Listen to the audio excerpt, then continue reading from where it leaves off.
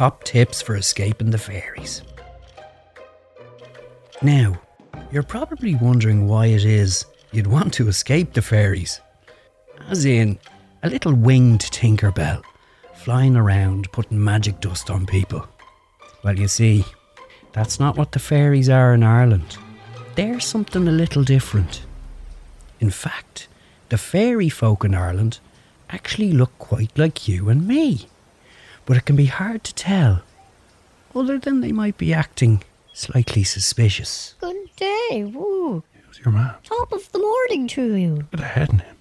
I think the best thing I can do to explain is go back in time. Way, way back, when the ancient Irish gods lived in Ireland. The Tuatha de Danann, the people of the goddess Dana. Dana was the sun goddess. The Danube River is actually named after Dana. She also won the Eurovision Song Contest. You can ask grown-ups about that. Being the sun goddess, Dana loved all kinds of everything. But the main thing of the people of the goddess Dana was crafts. They were people of all kinds of crafts. Metalwork, stonework, but most of all, the craft of words. These gods spent eons, that's ages, in Ireland, perfecting their crafts, making the most beautiful metalwork and jewellery, carving the most beautiful shapes into stone, but also speaking the most beautiful poetry. Poetry about everything. Poetry about people. Poetry about the places of Ireland. You know, back then, nobody wrote anything down. So it was up to everybody to make the poems about everything. And these poems would be handed down and learned from person to person in the oral tradition. That means spoken from person to person. God to God in this case. So it was that the gods were having great crack, making all their stuff and having rap battles. Anyway, there was these lads over in Spain called the Milesians. People like you and me. And they were building a massive tower. Now the thing they were making wasn't anyway as slick as the crafts of the Tuatha de Danann, but it did the job. They built it up and up and up, and when they finished, from the top, you could see all the way to Ireland. One of the lads was like, "Jeepers, we should go there, it looks absolutely gorgeous." A few of them got in a boat and made their way to Ireland. They were welcomed by the gods, who put the kettle on for them as soon as they arrived. The Milesians were blown away by the beautiful golden halls of the Tuatha De and their crafts, including the spoken word. They taught them all sorts of poems. Poems about the land, poems about the sky, even a poem that was said to calm the sea. They had a right old time with this new gang. The Milesians, blown away by the many crafts of the Tuatha De, they basically started worshipping them, bringing them offerings on their many visits to Ireland. Gracias. Oh, thank you. What is this? Oh, coddle, you say? Now, it wasn't all snowdrops and daffodils. There were some among the gods that liked things the way they were. Even though the smarter gods had learned a lot from their new friends, there were the few that were scared of them because they were different. So on one occasion, they threw a load of stones at them, tried to capture them, and stop them from going back and bringing more of their friends. This just really annoyed the humans, and thinking that all the gods didn't want them there, they decided to come back in force. This time they brought their crude but strong iron weapons. We're going to show them who's boss. Now the Tuatha De were great craftspeople, but they made their fancy swords from bronze. Though the swords looked fantastic, and they were highly skilled fighters, they weren't as strong as the iron weapons of the Milesians. Well, it had gone too far now, and the two sides were fighting, and jeepers, it was some scrap. Get him! Ow! They were going at it, the lot of them, hammer and tongs for a couple of 100 years. Hey, watch out, get him! Back, I've got you! After all that time, there was still no clear winner. So they decided to have one last straightener. The brute force of the iron weapons of the humans won the day, but it was very close. The Tuatha de said, Look, let's share the country, shall we? Do you mind if we have a chat about it in private, though? How about you lot get in your boats, go 9 waves out, and we'll decide what to do? They agreed, one of them saying, This is quite strange, no? We must go out nine waves, I know what you mean, though. So the Milesians agreed, jumped in their boats, and went out the 9 waves. But the Tuatha de were very sneaky, and they used a poem to knock up a big storm. But you see, a lad who was there at the beginning had learned a poem to calm the sea. He said it, and back they came to Ireland to stay. The Gaels. And they are, till this day, among us, among all the other different people who have called Ireland home since. Now the Milesians had won. The gods once worshipped were now defeated. But the Milesians were decent, and they decided to divide the land between them.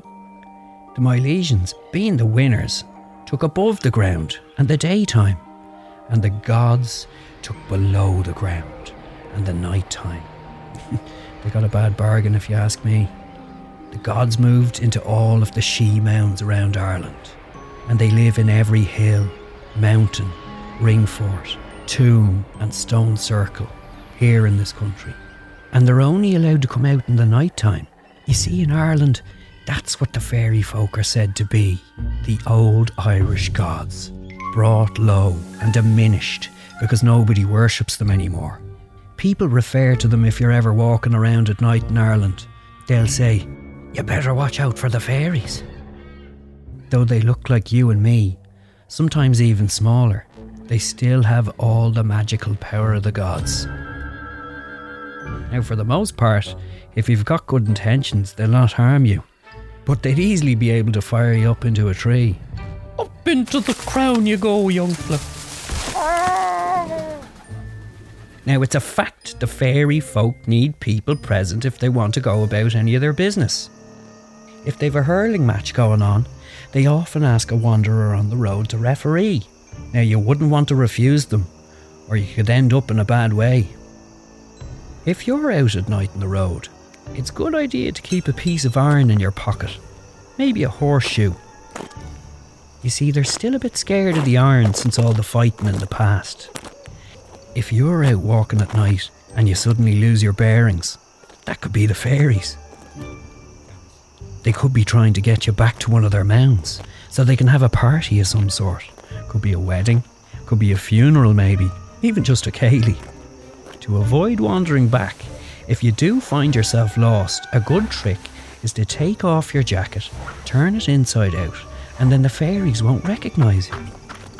If you're ever being chased by a fairy, it's a good idea to keep a pocket full of seeds. You see, if you throw them on the ground in front of a fairy, then they'll have to stop and count every single one, allowing you ample time to escape. Oh, be the hoagie, seeds everywhere.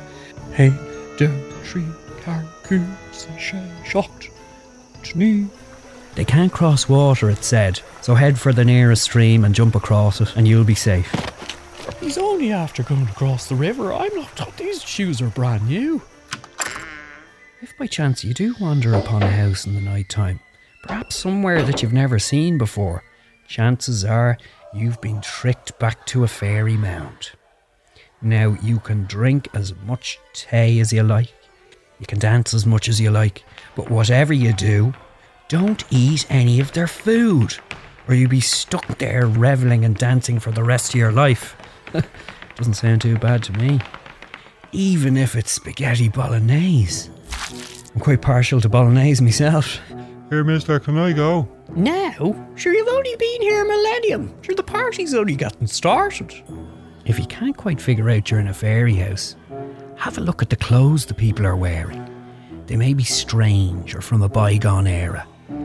They love a good pair of shoes, and the place may even have an extensive shoe rack. These old things. Had the cobbler knocked them up? There could be strange old pictures and crafts hanging from the walls. Some of the people might be very small, but there could be other people there. that weren't fortunate to have the information that I'm giving you here. And they may have ate the food and are trapped there forever. Unless somebody makes a deal with the fairies on their behalf. Who knows, for shoemaking duties or something of that nature. Now, if you want to stay on the good side of the fairies, you should never openly refer to them as the fairies. It's much safer to refer to them as the gentry or the good people. It appeals to their sense of pride. But most importantly, their tree is the hawthorn tree, often a lone bush standing in the middle of a field. If you would really like to get on the wrong side of the fairies, I mean the good folk, you would meddle with one of those trees. Now, people say it's only superstition, but if you ask anyone to cut down such a tree, I think you'd be hard pressed to find someone to do it. We've diverted roads here rather than disturb these trees. But that's perhaps what is so good about the fairies. They embody a good sentiment. The sentiment that we should protect the land, protect the hills and mounds. And the warnings attached to the good folk are often just about being kind to the land. And when we hurt the land, from which we get our food and our clean air, all we're doing is hurting ourselves. These beings of the wild live side by side with us. Us in the daytime and above the ground, and them in the night time below the ground. They are the land, and we need the land to live. So the more we listen to our stories about the good folk, the more it is that we know about ourselves. Ireland's Unreal was written and presented by me, Hugh Cooney, and produced by the RTE Junior radio team. This is our RTE Junior podcast. For more, search RTE Kids podcast.